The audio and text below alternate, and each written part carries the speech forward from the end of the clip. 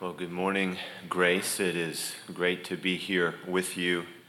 Certainly a privilege for me. I think the last time I was here, I was covering for Mark, who had been in a bike accident. I do hope that you all have invested in some bubble wrap for our brother Mark.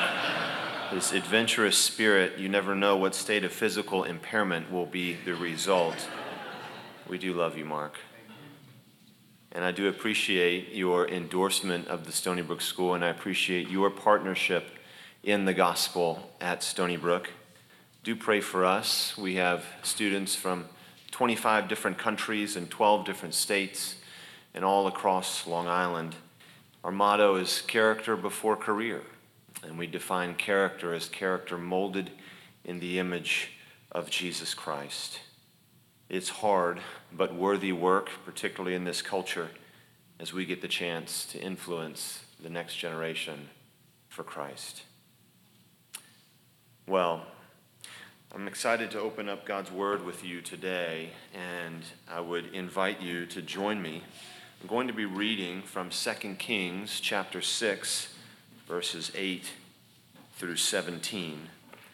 And if you've ever wondered, if you've ever been in trouble, if you've ever felt difficulty or hardship, or felt like it was overwhelming and that you didn't know what was going to happen or what to do, I think this passage will encourage you. Let's read together 2 Kings chapter 6, verses 8 through 17. Once, when the king of Syria was warring against Israel, he took counsel with his servants, saying, "At such and such a place shall be my camp." But the man of God sent word to the king of Israel, "Beware that you do not pass this place, for the Syrians are going down there." And the king of Israel sent to the place about which the man of God told him.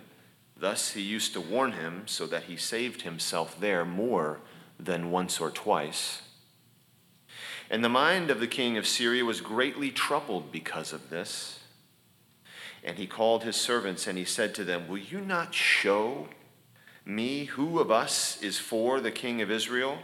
And one of his servants said, "None, my lord, O king, but Elisha the prophet, who is in Israel, tells the king of Israel the words that you speak in your bedroom." And he said, "Go and see where he is, that I may send and seize him." It was told him, "Behold, he is in Dothan." So he sent their horses and chariots and a great army, and they came by night and surrounded the city. When the servant of the man of God rose early in the morning and went out, behold, an army with horses and chariots was all around the city. And the servant said, "Alas, my master, what shall we do?" He said, "Do not be afraid, for those who are with us are more than those who are with them." Then Elisha prayed and said, "O Lord, please open the eyes of the young man. Open the eyes that he may see." So the Lord opened the eyes of the young man, and he saw, and behold, the mountain was full of horses and chariots of fire all around Elisha. Let's pray one more time. Father, this is your word. Thanks be to you for giving it to us. I pray in this time that our hearts would be open to what you want to say to us, that our eyes may be able to see you, to see your Son, and the love that you have for us. In his name we pray. Amen. Amen.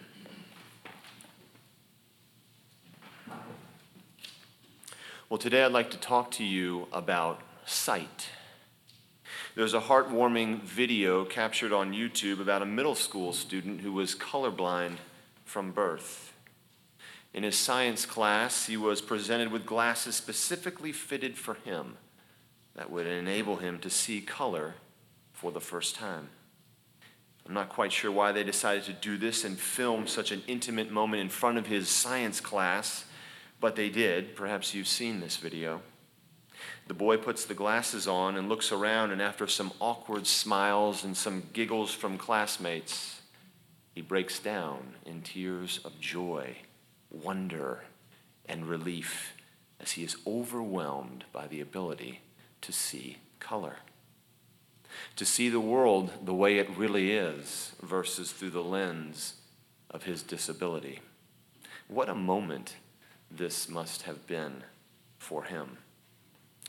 Well, I want to propose to you today that most of us in this room, particularly the preacher, have a sight problem. And no, I'm not talking about physical sight, although for many of us, the evidence of our sight problems is incontrovertible. I'm talking about spiritual sight, the ability to see things as they really are. It's what Paul is talking about when he says to the Ephesians, I pray that the eyes of your heart may be enlightened in order that you may know the hope to which he has called you, the riches of his glorious inheritance in his holy people and his incomparably great power for those of us who believe. I want to examine 3 stories from Scripture, 2 from the Old Testament, 1 from the New Testament, that have a familiar pattern in them that I am calling the experience trouble, panic, and then see the greater reality. Experience trouble, panic, and see the greater reality. Hoping that as we look at this pattern, as we look at these passages, our spiritual eyesight may be honed and we'll be able to better navigate the circumstances of our lives for God's glory and our good. Eugene Peterson, in his phenomenal commentary about the life of David called Leap Over a Wall, said the following: reality is mostly made up of what we can't see. Reality is mostly made up of what we can't see. Let that sink in for a minute as we reflect on this passage from 2 Kings that we read. As we read it, to set the stage, because of Israel's rampant unfaithfulness, judgment was coming upon them more and more through the Syrians. The Syrians were making significant incursions into Israelite territory, but as we saw, their king had a problem. Time and time again, his battle plans were foiled, so much that the king began to wonder, is there a spy in our midst? Who keeps going to this Israelite king and telling him what we're about to do? And just as the crowd of lieutenants was getting nervous about which direction the king's wrath would go, one pipes up and says, it's none of us, king, but Elisha, the prophet in Israel, who tells the Israelite king the words you speak in your bedroom. So the king of Syria does what any despot would do: go and get Elisha. He sends his army out into the city of Dothan, where Elisha is staying. Dothan's a foothill city with mountains in a semicircle around it, and they're there to capture public enemy number 1. Elisha and his servant are lodging in a home of some kind, and Elisha's servant wakes up, steps out of their lodging, and sees the Syrian army surrounding them. Either the servant is already aware that they're being hunted, or someone in the crowd in the army is shouting, come out, Elisha, because this servant knows they're not there on a peacekeeping mission. The text captures the servant's response. Alas, my master, what shall we do? Said with an exclamation point, and that's basically the Hebrew for I'm freaking out. He's panicking. The servant here is having a psychological and emotional response to trouble. Trouble. Very difficult and dangerous circumstances. The servant has every reason to believe that death by the Assyrian sword is a live option. The Syrian threat is real. It's not a hallucination. And this is an important point to clarify, because as Christians, a whole lot of the trouble we face is entirely in our own head. What do I mean by that? Well, we catastrophize about what we think is going to happen with the encouragement of our formidable adversary who loves to stoke our anxiety, only to find that what we've been imagining never comes to pass. Maybe I'm the only one who does that. But I believe that much of our trouble is of this variety. And we need to quit doing that because reality is hard enough. And I think life since 2020 has gotten us much more in touch with that fact, that life is hard And in many ways, it's very freeing to admit, is it not? Job 5:7 says, "Yet man is born to trouble, as surely as sparks fly upward." About 6 months ago, I was taking our dogs for a walk, and I've just been through a pretty tough situation. I was complaining to God about it, and I started wondering why my life was so hard, and I noticed a serious disequilibrium in my spirit. I noticed I was trying to claw back to a time when I felt like I had everything under control and I was less burdened by what seemed to be unrelenting challenge.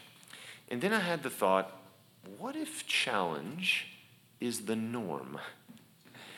And times of rest and ease were gifts of God at the right time.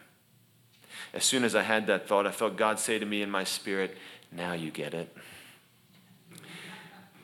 I want to free you, believer, from the notion that somehow because your life is hard, there's something wrong with you. Or you just aren't savvy or skilled enough or rich enough or spiritual enough or whatever it is. You are a Christian on fallen planet Earth in an increasingly hostile time towards God's people, and your life will have much difficulty. If you're serious about following Jesus, your life will have much difficulty. And even if you're not, your life will have much difficulty. Jesus tells us as much when he says, "In this life you will have many troubles." Now, up to this point, I've preached a very depressing sermon. Let's look back at our passage. Elisha doesn't panic. Although his response to the servant's question, "What shall we do?" might lead one to think that he failed basic math in school, he says, "Do not be afraid, for those who are with us are more than those who are with them." Well, it's 2 of them in that house against an army. How does that work? But then Elisha prays that the eyes of his servant would be open so that he would see. God answers that prayer, and what does he see? He sees the hills full of angels and chariots in a number far greater than the Assyrian army. Elisha was right. And to be clear, this isn't a trance or a vision. These are real angels in real hills, there to provide real help to God's people in need. This is the greater reality of the situation. The trouble you and I face is always subsumed by the greater reality of God's power and care. Always. I have a small poster on my wall that my youngest daughter gave me during a particularly difficult time that reads, "Don't tell God how big the storm is. Tell the storm how big your God is." What if, despite the troubles we face in this life, we knew that we were surrounded by angel armies? Would our perspective change? I think it would. Would we have more confidence and more of a willingness to do the hard things that God has called us to do? I think we would.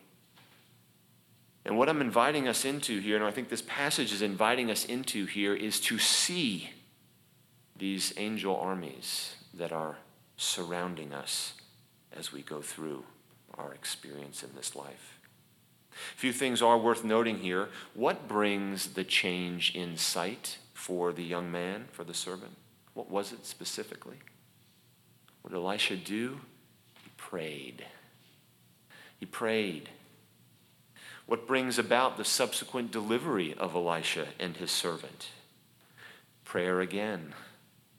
You see, the angel armies don't come down and physically fight the Assyrian army. You might think that's the way it would be in a battle scene like this.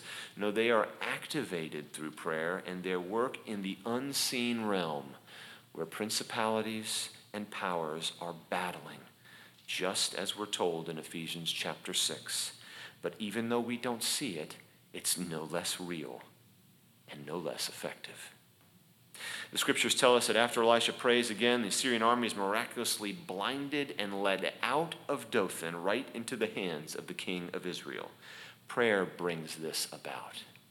And before we get too dismissive and say things like, "Well, if I were Elisha, my prayers would get answered too," Let me say this. Remember in James chapter 5, prayer is not only for the realm of prophets. James chapter 5 makes this point. James, speaking about another famous prophet, Elijah, states, Elijah was a man who had a nature just like ours. He's talking to us. And he prayed fervently that it would not rain on the earth for 3 years and 6 months. And it did not rain on the earth. Eye-opening prayer, mountain-moving prayer is available to all of God's people. Let's take a look at this pattern through the lens of a story we're all familiar with, I would think, David and Goliath.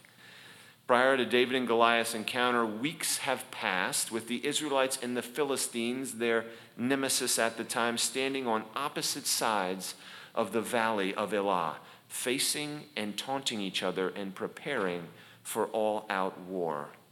On the Philistine side is Goliath, the giant, who for 40 days would daily taunt the Israelites. I defy the ranks of Israel. Send me a man to fight me. And if he beats me, we will serve you. But if I beat him, you will serve us. 2 Samuel 17:11 tells us what the net effect on leadership was.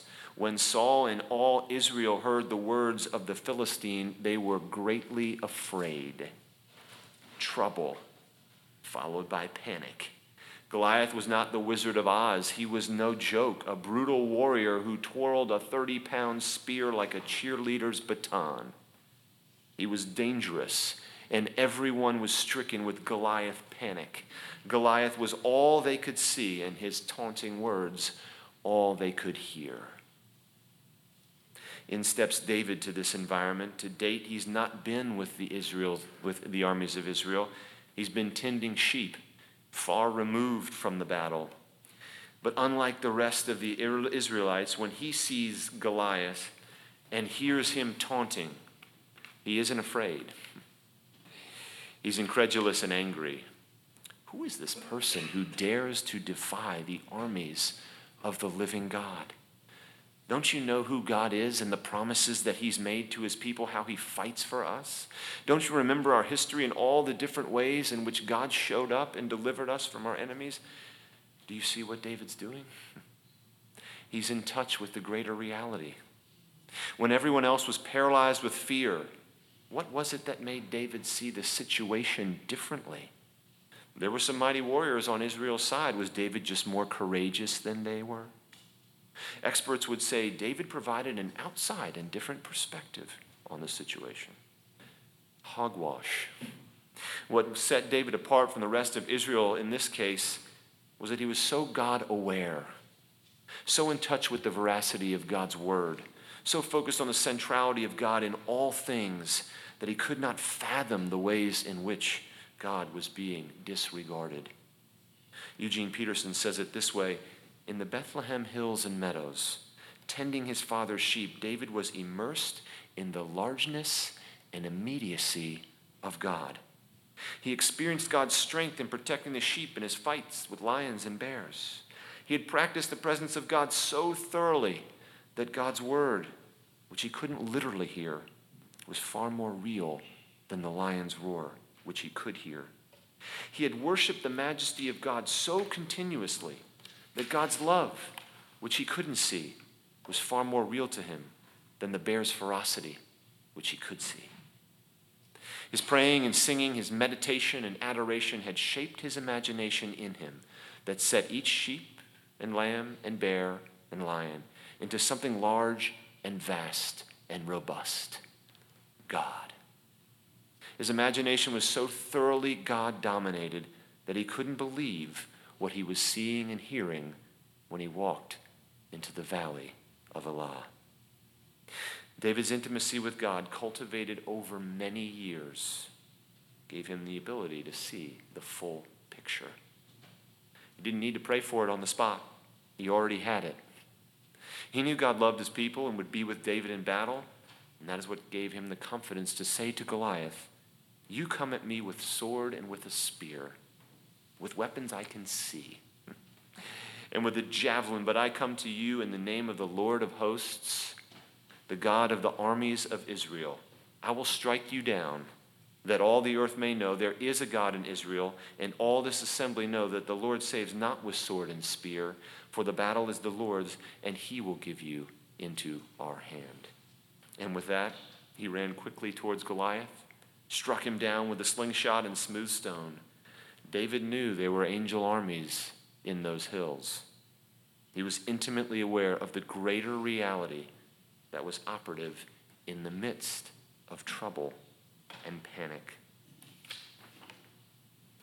Our final story comes from the New Testament in the book of Luke. Diane read it for us earlier. Jesus in the boat with his disciples when a windstorm comes upon them. The scriptures are clear about the gravity of the situation. Luke 8:23 states, "And a windstorm came down on the lake, and they were filling with water and were in danger." Trouble followed by panic. The disciples, "Master, Master, help!" Exclamation point. Only this time, the greater reality was right there in them, with them in the boat. Jesus demonstrated to them that he had complete power over nature. Omnipotence was in the boat. I don't know about you, but I've always been a little surprised by what Jesus does next when he asks them, "Where is your faith?" Part of me expects him to say, "Oh, I know that was hard, but I'm here now. It's okay." Instead, there's an implied rebuke in that question. Don't you know who I am? I told you at the outset of this journey we were going to go to the other side of the lake. My story doesn't end with us drowning in the middle of the lake. In essence, he's saying to them, let's remove panic from the pattern, shall we? And move from trouble to the greater reality of my presence in your life. What if he's saying that to you and me today? What would it look like for you and me to get to the place where when trouble or challenge comes, it doesn't undo us? It doesn't send us into a tailspin of complaining and doubting and bitterness. What if we were to eliminate panic and focus right away on the greater reality of God's protection and care? I want to make one acknowledgement and give you 3 truths. Notice I didn't say techniques. I want to give you 3 truths that, if embraced, will change your hearts and guide you to the greater reality of God's presence and care. First, the acknowledgement. Everything we experience in today's media and culture tells us there is no greater reality. God's opinion or perspective or possible presence is never discussed. It's never on the table for consideration. His providence is never considered as a possible factor in the unfolding of world events. God has been thoroughly removed from our public discourse, our entertainment, and out of most schools and universities. It's why seeing reality is perhaps more difficult than ever before and requires focus on the part of God's people to keep him at the fore. And as a result, what it has seemed like in our world, particularly of late, is trouble, panic, no greater reality, and no hope. We are living in difficult times where trouble may be coming for God's people in ever increasing measures. I don't say that to scare. I say that to prepare. 3 truths. 3 truths that we want to pound into our hearts because we've heard these truths before. You've heard them. You go to church. You've read the Bible. But we are forgetful people, and we need to daily preach the gospel to our own hearts. We need to daily remember these things because we forget. The first, we are not our own. We're not our own. 1 Corinthians 6:19-20 says, we are not our own. We are bought with a price. We do not belong to ourselves. How does this relate to not panicking when trouble comes? Hugely. When we think that our life belongs to us, we think things belong to us. things like our reputation, our career, our money, our dreams, our comfort. And when these things get threatened, there is no small disquiet in our souls. Some of the greatest fear that we face is fear of loss. And if we believe it's ours, we'll defend it, even against God himself. And that, my friends, is a losing proposition. On the contrary, when we believe that God has bought us and truly owns us, we realize that we are here at the pleasure and will of another. There is great freedom in living in that reality. Number 2, we are on a track. What do I mean by that? Philippians 1:6 says, "He who began a good work in you will bring it to completion." Do you know what the title of that good work is ultimately that God is doing? It is conformity to Jesus Christ. God is making you like Jesus. It's one of his chief projects. He's taking your personality, your emotional makeup, your Enneagram, your Myers-Briggs, and he's fashioning your character and inner person to be like his Son. If you think about a block of marble that's used to create a statue, the sculptor has a number of tools at his or her disposal. One is a sledgehammer, and he'll take that sledgehammer to knock off the big pieces of the marble to make it more usable. Other times, it's a scalpel to etch in those fine details that make the sculpture beautiful. God uses both on us to make us more like him. Sometimes that trouble is a sledgehammer, and it knocks off big pieces because you know what? A sledgehammer was necessary. Some of the sin patterns in our lives, they get in there pretty thick and pretty deep, and we've been told about them, but we don't really believe that they're that bad. And so sometimes we need a sledgehammer, but sometimes it's a scalpel. It's those fine details God is cutting into our lives. It still hurts a little bit, but not as hard as a sledgehammer. But both are used in the process called sanctification, and it is inexorable. We're all going through it. And trouble is often an accelerant that God uses in that process. It's no small comfort to know, as the hymn writer says, that God will sanctify to us our deepest distress. Somehow, some way, he will use this to make us more like him. Oh God, it hurts, but you're working on me, and the fruit on the other side will be good. Lastly, God is as good as he says he is in his word. When trouble comes, how critical it is to know who is in the boat with you.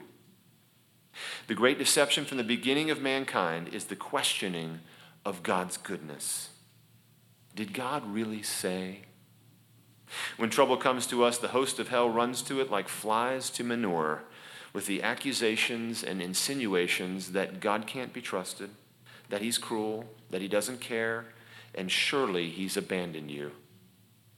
What we need to do is study God's character as it's revealed in the scriptures. The disciples, they asked the right question after they saw Jesus still the storm. Who is this that even the winds and the waves obey him? So we should also ask, who is this God who has saved us? What is he really like? Maybe you've seen some evidence of God's power and you think you know him. But may I encourage you to keep going? Early on in 2020, as challenges were beginning to ramp up significantly for me, I found myself ransacking the Bible for guidance and comfort. And I kept coming across a passage that I don't think that in all my years of reading the Bible I had ever seen before, at least not with the kind of focus that I had on it now. Do you know that when God is summarizing himself in Scripture, when he's talking about himself, he says, I am merciful and gracious, slow to anger, and abounding in steadfast love and faithfulness. That's who I am. Those of us who grew up in an environment where there was a harsh view of God or a situation where his wrath was overemphasized, spend some time there. That's what God has said about himself. Look at Jesus in the Gospels. He describes himself as gentle and lowly of heart. This is the Lord of glory saying this about himself. Brennan Manning, in his book Ragamuffin Gospel, asked a question that I've never forgotten. He said, people were and are asking always and trying to figure out, is Jesus God-like? But the bigger question is God Jesus-like? Does he weep over the death of his friends? Is he kind to sinners? Does he run towards prodigals? The answer is a resounding yes. But don't confuse this gentleness and loving kindness for weakness. God is omnipotent in power and knows every star by name. He created the sea and everything in it, the sun, the moon, the planets, the dry land, and he did it all out of nothing. Understand that as it relates to your trouble, this is the best combination of all time. Because if you were only omnipotent and not loving, he might use his power against us. But if you're only loving and not powerful, he'd not be able to help us in our distress the way we need. But he is both. And it gets even better. God's favorite preposition is with. He's promised never to leave us or forsake us. He will see us through. He will not leave. And if you are in Christ here today, there is nothing you can do or not do that will make him love you any more or any less. There's no trouble that you could possibly face that will separate you from him. He is with you and for you. Don't you see how the right understanding of God's character makes all the difference in navigating trouble and to refuting the lies the enemy will throw at you in your distress? Pound it in. Meditate on it. But don't just study his words, study his deeds.